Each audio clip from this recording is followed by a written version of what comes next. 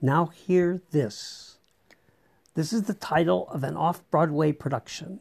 I have not seen the production and really know nothing of what it is about. I was, however, fascinated by the title.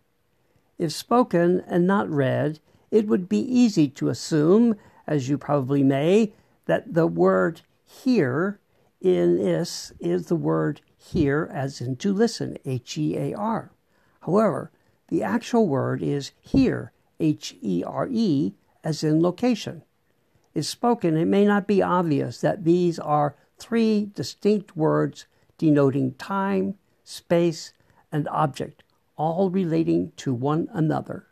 In Buddhism, we say that this present moment is real and the only thing we have to work with. It is in this moment that all of the past comes together, and it is in this moment that the future is born. There is only now.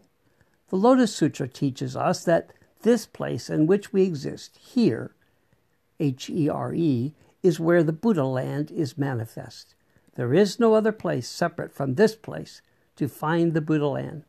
This life, this moment, this place is where we manifest our enlightenment. It is not necessary for us to live in another time, to be in another moment, or to be something else. In this moment, we can manifest the enlightened life. Of course, the challenge to each of us is to not just believe it as a possibility, but to actually so fully embrace it with our lives that we call it from the depths of ourselves. Quoting from the Lotus Sutra, every Buddha vows at the outset, I will cause all living beings to attain the same enlightenment that I attained, from chapter 2. And again from chapter 2, this is the abode of the Dharma and the position of the Dharma. The reality of the world is permanently as it is. End quote.